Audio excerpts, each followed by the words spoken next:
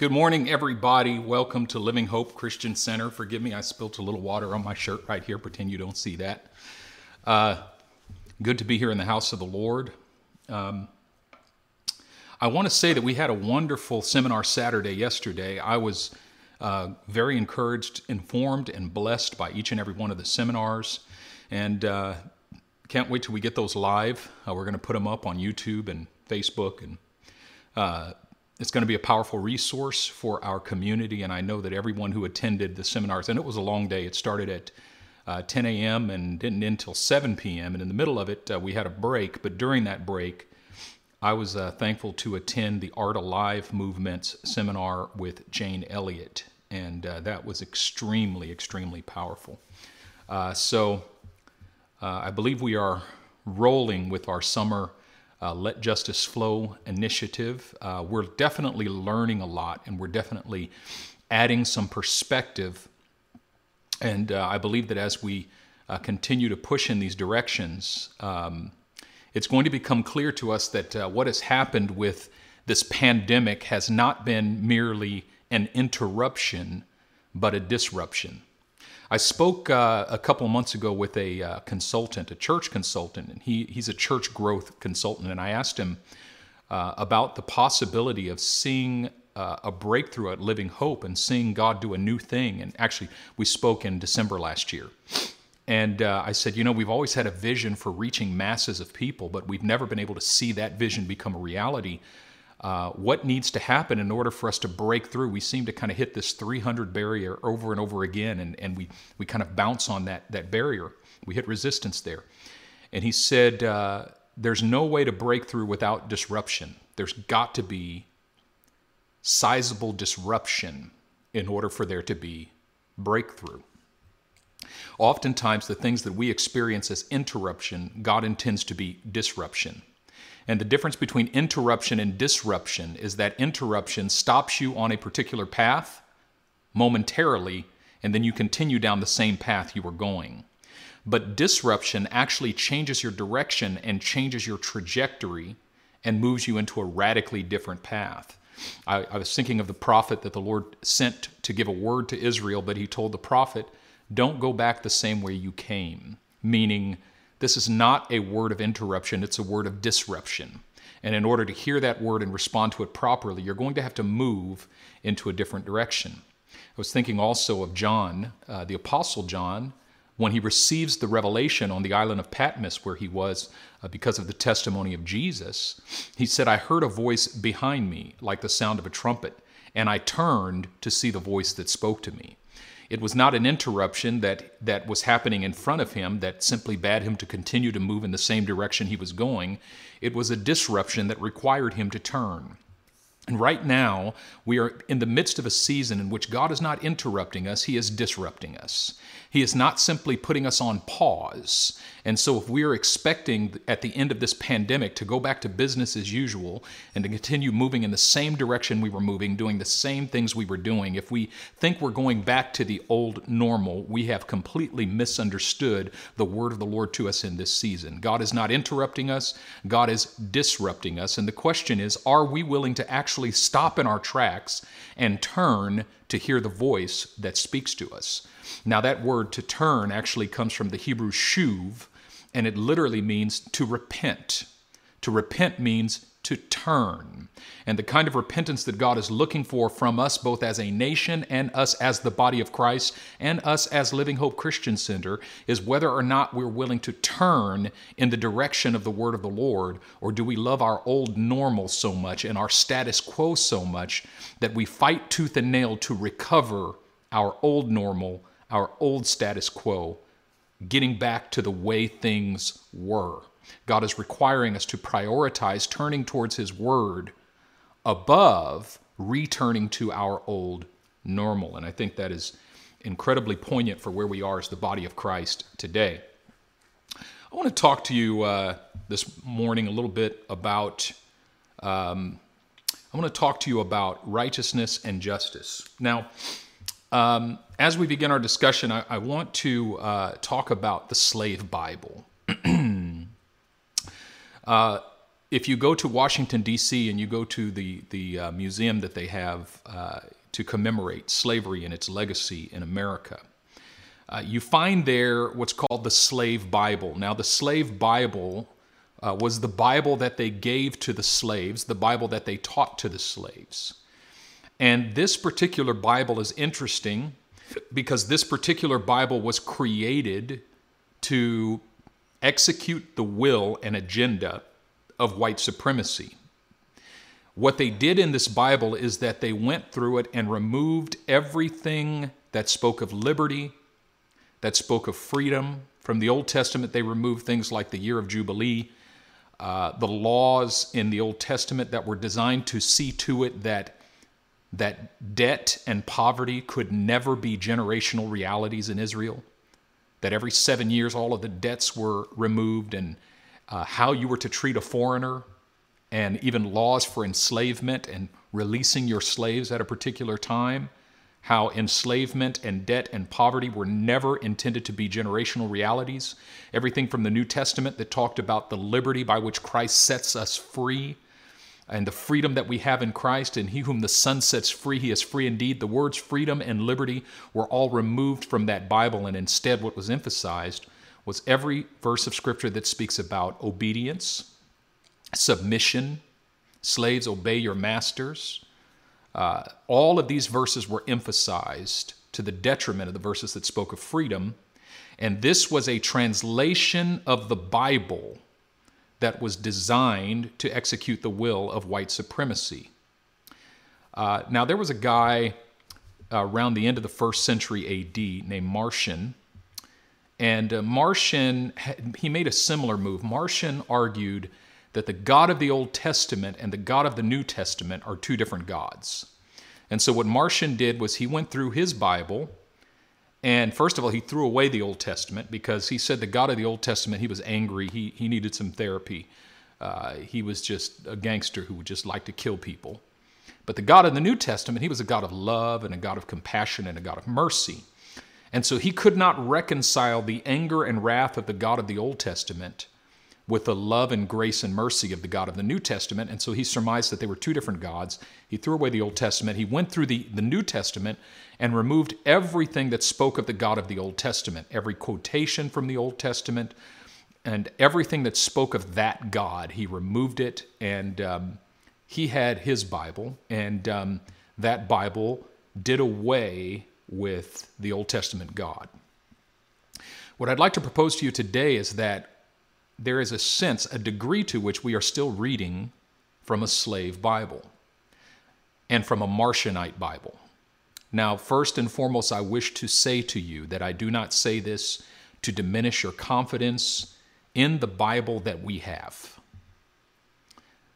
I say this carefully because I do not wish to be misinterpreted as to suggest that if you have faith in the Jesus who is spoken of in the translation of the Bible that you have in front of you, that faith is vain. I do not mean that in any way, shape, or form. However, there are certain ways in which the translations of the Bible available to us in English today have continued to execute the will of white supremacy in ways that may not be readily accessible to us. First of all, let's talk about this concept of righteousness and justice. In the Old Testament, there's an emphasis upon both the righteousness and justice of God, but in the New Testament, it seems that the word justice has all but disappeared. Could it be that God is no longer concerned for justice, but only for social righteousness now? In other words, is God only concerned for individual righteousness and no longer concerned for justice now? Why is it that the term justice is all over the Old Testament, but it's almost nowhere to be found in the New Testament? Could it be that God is no longer interested in justice now, but he only cares about personal righteousness? Okay? I would like to demonstrate to you that this is completely wrong. In the Old Testament, there were two Hebrew terms, the term mishpat and the term tzedek. that described righteousness and justice as two aspects of his nature. And so there's the righteousness of God and there's the justice of God. And his righteousness is his mishpat and his justice is his tzedek. Okay? And these represented two aspects of his nature. However, there's a shift in the New Testament. What we find is that the righteousness and justice of God are so closely aligned with one another that the New Testament writers combine them into one word. And that one word incorporates both the righteousness and justice of God. Follow me on this.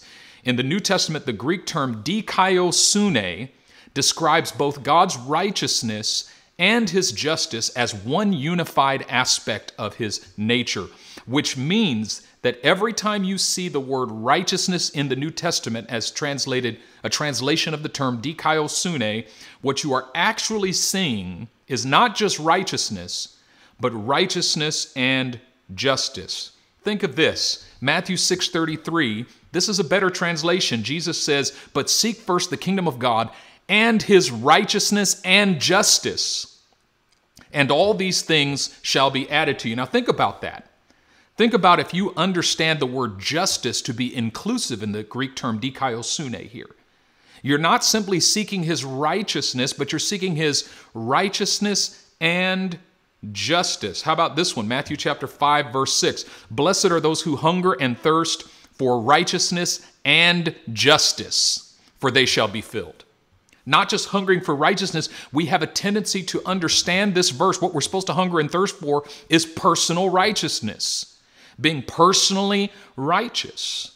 But instead, Jesus is actually saying that we're supposed to hunger and thirst for righteousness and justice. And Jesus says, "Blessed are those who hunger for righteousness and justice, for they shall be filled." How about this one? 1 Corinthians chapter 15, verse 34. "Awake to righteousness and justice, and do not sin. For some do not have the knowledge of God."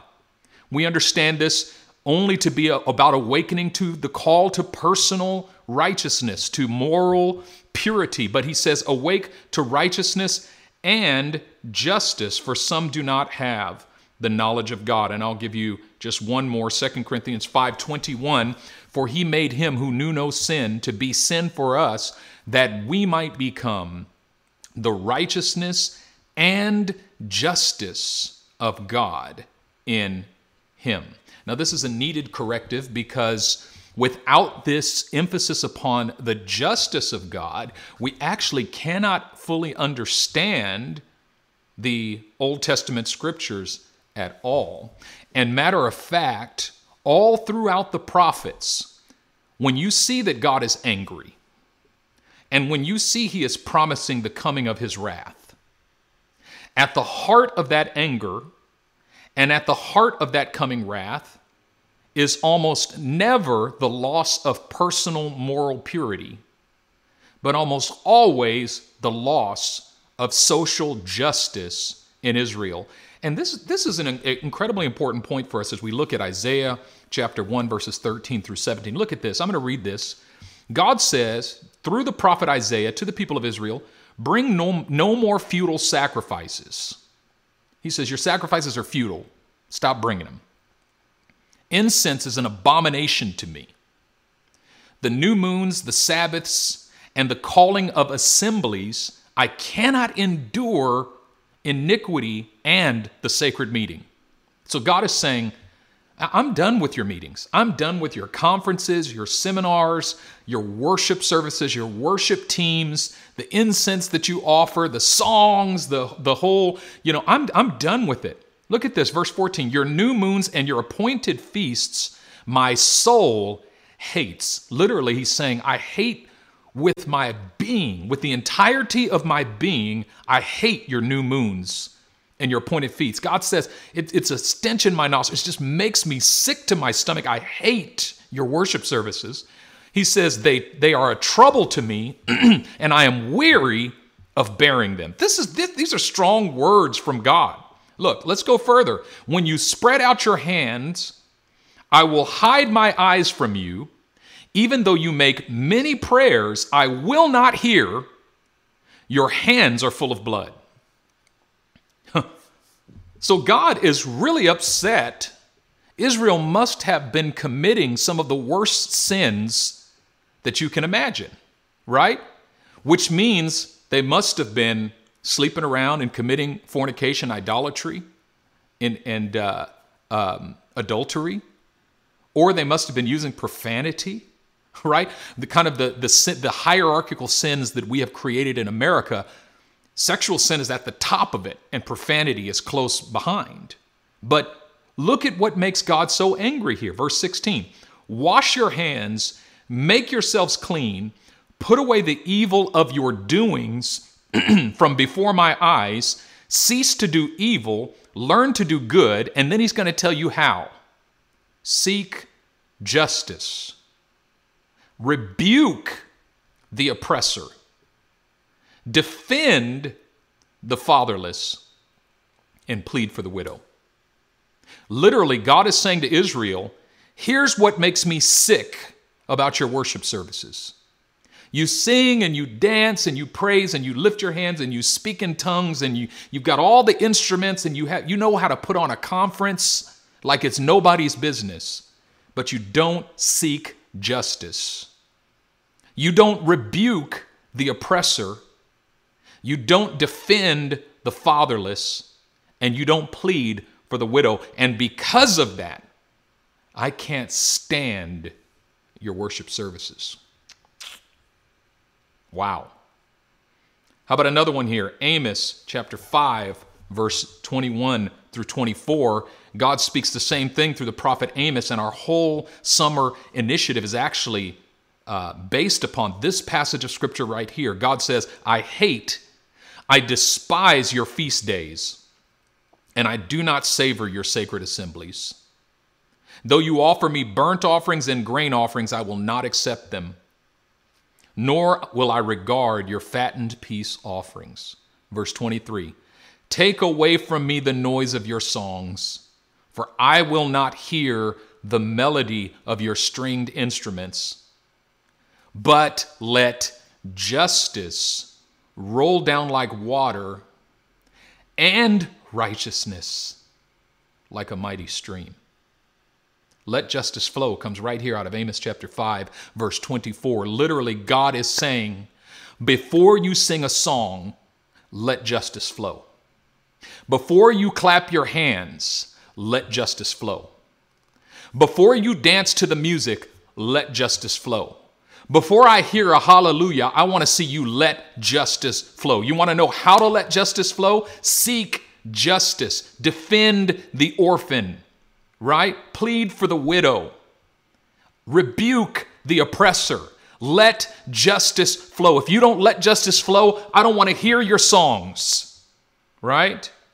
This is literally what Jesus is saying. Now, Here's the thing, and once again we say, well, that's the Old Testament God. That was before the blood of Jesus Christ. But have you not read that the one time that Jesus got so pissed off that he started to destroy things and beat people, he took time to fashion a whip, was not when he found people in adultery, was not when he heard people using profanities, but when he came into the temple and he saw the money changers. And what does he say there? He fashions a whip, he flips over their tables, and he starts whipping, he starts beating people. And what does he say? It is written, my house shall be called a house of prayer for all nations, but you have made it a den of thieves. Notice that what ticks Jesus off is not simply that there's commerce happening in the house of God, not simply that there's buying and selling happening in the house of God, not simply that there's industry and entrepreneurialism that's coupled with the house of God, but that there was thievery there. He looked there and didn't see just commerce. He saw the injustices. He saw the way in which the economy there was benefiting the rich and detrimenting the poor, that it was widening the gap between rich and poor, and he saw the injustice that was transpiring right there in the house of God, and it burned him up. It ticked him off. He said, I can't stand this. It makes me sick. to my stomach. And so there's been this strategy at play, and the strategy is the strategy of white supremacy. The strategy is to create in the American church a hierarchy of sins, and at the top of that hierarchy is sexual sins and profanity. There was a sermon that was preached by Tony Campolo, in which he stands before a crowd of believers in an evangelical church. And he says, "Last night, while you were asleep in your comfortable beds, 40,000 children starved to death." And it was dead silent. And then he repeats it and says, "Last night, while you were asleep in your comfortable beds, 40,000 children starved to death." And it's dead silent. And then he repeats it a third time. "Last night, while you were asleep in your comfortable beds, 40,000 children starved to death." And then he said, "And you don't give a sh," and says the S word. I'm not going to say it here, but he says S-H-I-T. And there's gasps. Oh my God, it's like one of those Grey Poupon commercials, right? Where, what was that? What was that commercial? "Would you please pass the jelly?" You know what I mean? And and they all fall out. I mean, everybody's falling out. They're getting slain in the spirit. Oh my God, somebody said the S word. And he said, "And do you know what's worse? Is that all of you are more appalled by the fact that I said the S word than you are appalled by the fact that last night, while you were in your comfortable beds, 40,000 children starved to death." We're more appalled by profanity than we are appalled by injustice. And that makes God sick to his stomach. You know, I feel the heaviness in the atmosphere as I continue to talk about racism. It feels like last Sunday, actually, after the service, even though I knew that I delivered the word that God had given me to speak, I felt this heaviness in my spirit, and I felt even a little depressed. And I had to go out to the golf course last Sunday afternoon and just hit some golf balls and kind of let my hair down and try to come back and recover my joy, because I felt this heaviness in the atmosphere. And I felt like, Lord, are they done? Are they done? I could kind of feel this sense of, will you please get done talking about this so that we can get back to the old PB, to the old kind of messages that PB used to preach? Can we get back to the revelation? And can we get back to the heavy Rebbe? And can we get back to the Shaba sauce and the stuff that it used to be our bread and butter? And I felt that heaviness, and I said, Lord, the thing that I'm struggling with in my heart is I feel like so many of them are done. So many of our own people are done and ready to move on. But I'm just getting started, and I feel like you're just getting started.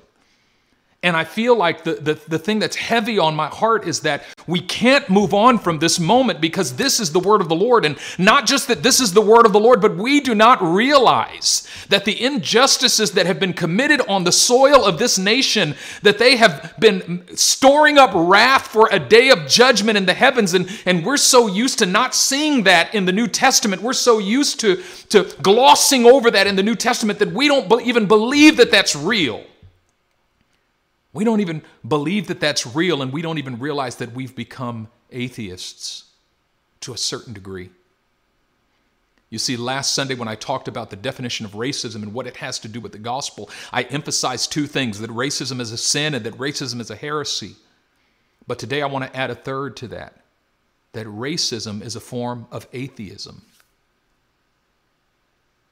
Because in order to condone the continuation of systemic racism in our nation, you have to have zero fear of God. You know, whenever the term reparations or restitution comes up, the responses that I typically hear and the responses that I typically get are, "That's ridiculous. It would hurt our economy too bad. It would bankrupt us." And then who would get it? It's not pragmatic. And the concept of reparations, it's just ridiculous. How would we even determine who gets reparations or what? And all of those responses completely neglect the reality that what has happened on American soil, the injustices that have been committed on American soil, have happened under God. That we say in our Pledge of Allegiance, one nation under God. But if we truly believe that we are one nation under God, then we would fear Him. If we truly believe that we are one nation under God, then we would not prioritize our economic well-being as a nation above our requirement and responsibility before God to do justice. That is, if we were truly one nation under God, we would respond the way Zacchaeus responded in the presence of Jesus. With true repentance that was not simply an I'm sorry or an acknowledgement, but Lord, I give half my goods to the poor. Half of my wealth I give to the poor. And if I have wronged anyone, I restore it 4 times. He made a promise to Jesus, a commitment in the presence of Jesus that promised to personally bankrupt him. But he didn't care. Why? Because he was in the presence of the Lord. And he cared more about doing what was right than keeping what was his.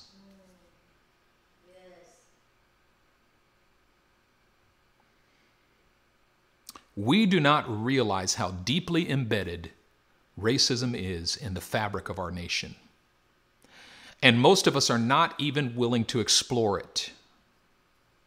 And the reason why I continue to drive this home is because I truly believe that we are on the cusp of a move of God that's either going to destroy us or rebuild us.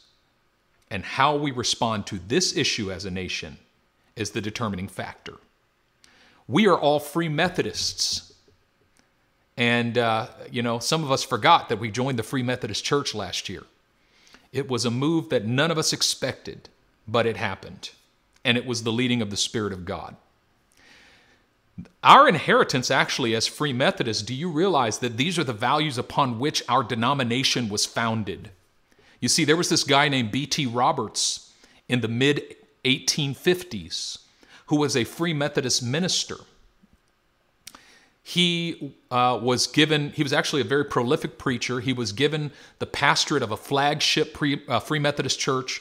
Actually, it wasn't Free Methodist yet. It was the Methodist Episcopal Church. He was given the pastorate of a flagship Methodist church in New York City. And when he went in, he saw that they had this system, this pay-per-pew system. Basically, the rich people were able to buy seats, but then they had bleachers in the back for the poor. And the first thing he did was he abolished that pay seat system. He said, no, this is unrighteousness, this is wrong. And the church threw him out. And he started to speak against this in the denomination. But secondly, he began to implore the members of his denomination that we need to be active abolitionists. That it's not enough for us to believe in our hearts that slavery is wrong, but we must be active abolitionists. We must fight slavery with everything in our being. And they threw him out of the denomination for this. And so he began a new denomination in 1860 called the Free Methodist Church. It was founded upon 7 major freedoms. The first freedom is the freedom to oppose slavery, to fight slavery. Second freedom is the freedom to come to church without having to pay for a pew. Third freedom is the freedom of women to do ministry as equals with men. Fourth freedom, freedom of the Holy Spirit in our services. Fifth freedom, freedom from tyrannical leadership, ecclesiastical leadership over the church. Sixth freedom, freedom from secret societies like the Freemasons and others. And the seventh freedom, the freedom to pursue entire sanctification or holiness. These are the freedoms, but also the responsibility that we bear as Free Methodists, that we must, it's not enough to be a non-racist in our hearts, we must be anti-racists.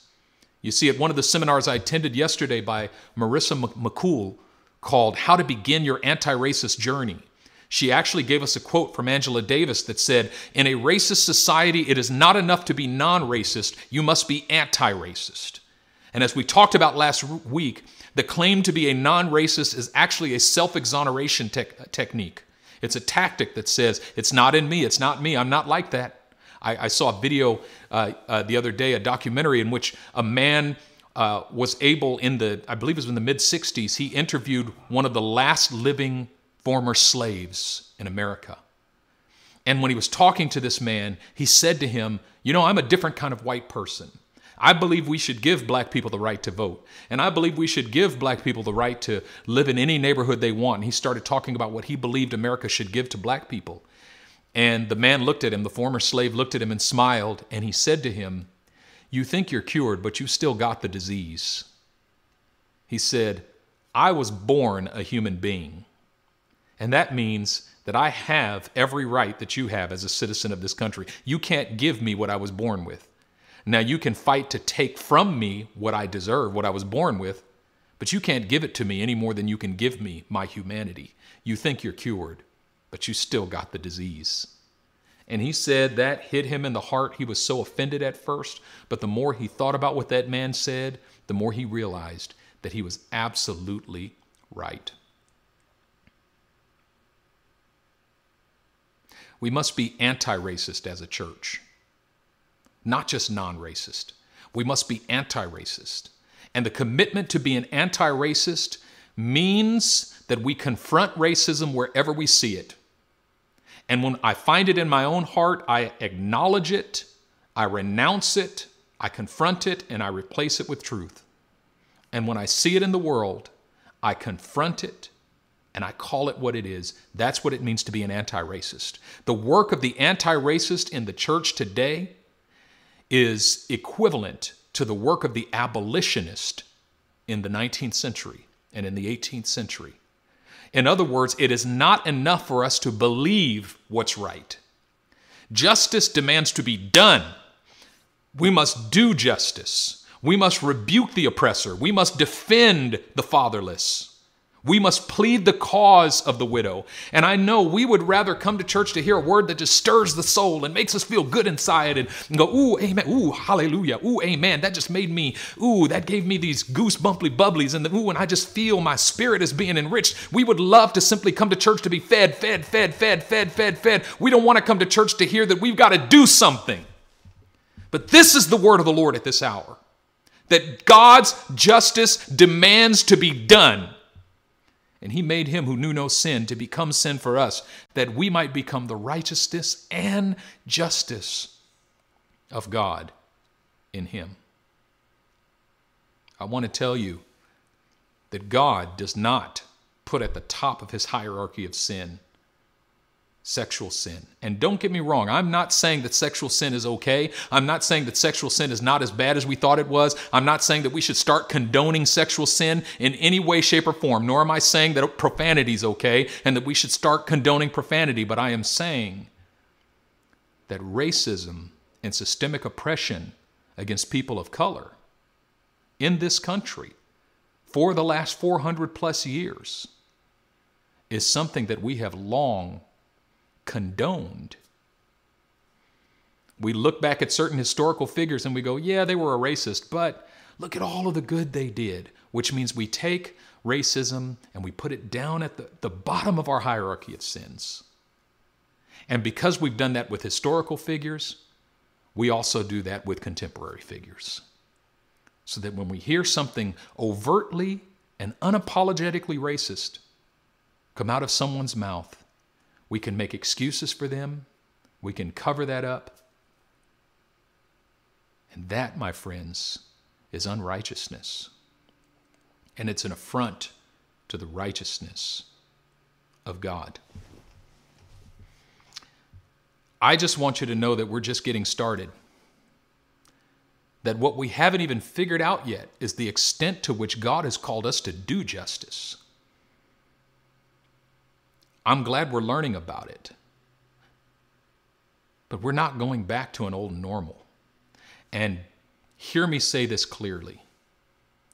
We will never abandon what's at our core, which is a longing for a move of the Holy Spirit, to see the power of God poured out, to see signs and wonders and mighty deeds.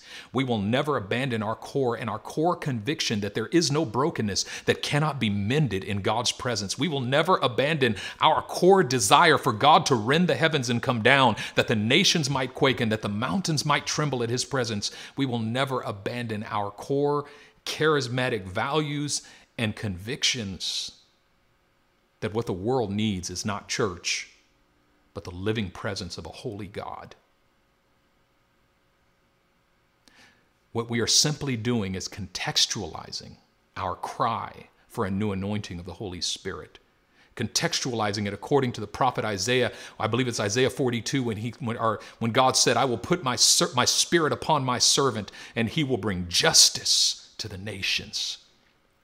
Lord, let your Holy Spirit come upon us to prophesy, yes, and to bring justice to the nations. Let the Spirit of God come upon us to heal the sick and to raise the dead and to cast out demons. Let the power of the Holy Spirit come. Lord, bring us your presence and your power and your glory and your love. All of it. We want to see, listen, if you are listening today, what I long for you more than anything else is that you would sense the power of God and the presence of God would rest upon you. What I long for more than anything else is an outpouring of the Holy Spirit. If you don't know that God is real, it's because you've never experienced him. And what I want is for you to experience his presence and experience his power and experience his love. But the corrective that we're bringing today is that so many in our culture have turned away from the gospel because they're convinced that since the church doesn't care about justice, God must not care about justice. And I'm here to tell you that that's a lie and that that's wrong. I'm here to tell you that God cares about justice as much as he cares about righteousness. I'm here to tell you that his justice cannot sleep forever, that he sees what is right and what is wrong. And he will make all things that have gone wrong, he will make them right. But I say this because my cry to you is that you would open your heart to this God who loves justice, this God for whom righteousness and justice is the foundation of his throne. That you would open your heart to him, that you would receive him into your heart. I'm not talking about a blonde-haired, blue-eyed Jesus that is the creation of this white supremacist ideology. I'm talking about the real Jesus. The Jesus of Nazareth who died on a cross for our sins. Why? He dies on the cross, not just to pay the price for your sin, but to bear your pain. Surely he has borne our griefs and carried our sorrows, but we esteemed him smitten by God, stricken by him and afflicted. But he was wounded for our transgressions. He was bruised for our iniquities, and the chastisement that brought us peace was upon him. And by his wounds we are healed. All we like sheep have gone astray. We have turned everyone to his own way, but he has laid on him the iniquity of us all. My heart reaches out to you today to open your heart to this Jesus and to know in your soul that your cry for justice is not separate from your relationship with Jesus Christ, that you don't have to compartmentalize in your heart your cry for justice and your faith in Christ, but that this Jesus that I invite you to know today cares about justice more than you and I ever could, because he paid for it in his own body on the cross. And if you have never opened your heart to him today, I invite you right now to open your heart to him and let him come in. Let him heal you. Let him sew you up where you've been ripped apart. Let him dry the tears from your eyes. Let him bring you the peace that passes all understanding. And all you have to do to open your heart is pray this prayer with me, and I'm going to invite you to pray it right now. Say, Lord Jesus. Just say it out loud. Say, Lord Jesus, I open my heart to you. Come in. and make me clean. I turn to you today. I turn away from my own way, from my own plan, and I surrender my life to you. I believe that you are the Son of God. I believe that you paid the price for my sin on the cross, and that you arose again from the dead. Wash me, cleanse me. I repent of my sin. Make me clean in you, and I'll give you all the glory. In your holy name I pray. Amen. Amen. Amen. Pastor Sonny, can you come down here? I'm going to invite my wife to come. We are so thankful for each and every one of you today. I believe that the Lord is here and that He's speaking to us today. Amen. Amen. You have anything to add to this, baby? Amen.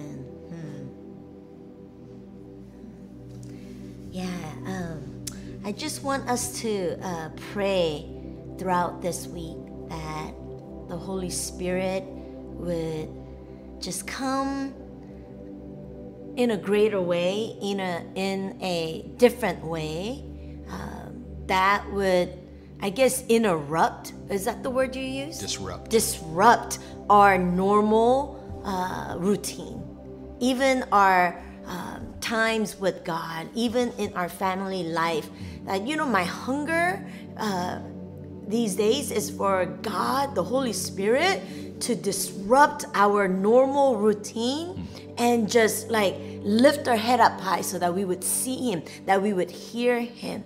And I think when we see Him and hear Him, just learning to do right, learning to do justice, it doesn't come from our own personal striving. It's like, I don't know what, you know what I mean? When we walk close to God, we care for what His heart cares for.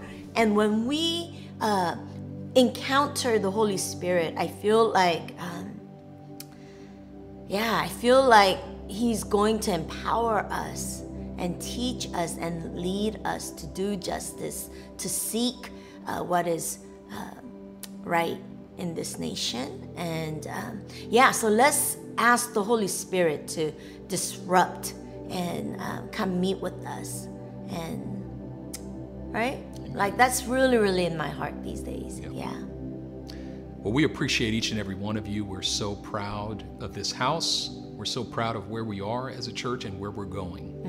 And I've got just more excitement in my heart about what God is doing among us and where He's taking us than I've ever had before. I just want to be, I want to be cognizant of the fact that when we lose our passion for the presence of God in the midst of our cry for justice, then we take on a Messiah complex. That we have to do it by our own power. But I'm sensing more of a passion for the presence of God than ever before. That at the end of the day, when we begin to cry for justice, we're crying for something that we could never accomplish by our own power. But that God can accomplish by His power. And so we lift up our eyes and we look to Him, and we believe Him to be the God of righteousness and justice, and the God who will accomplish it, the God who will fulfill it. And we simply seek to be faithful, to seek Him with all of our hearts, to hunger and thirst for righteousness and justice, believing the promise of Jesus that if we do, we will be filled. Amen. Amen? Amen. May the blessing of the Lord rest upon you today. May the road rise to greet you. May the sun shine upon you. May the Lord lift up the light of His countenance upon you and bring you peace. In Jesus' name. Amen. Amen. God bless you. We love you. Have a wonderful day.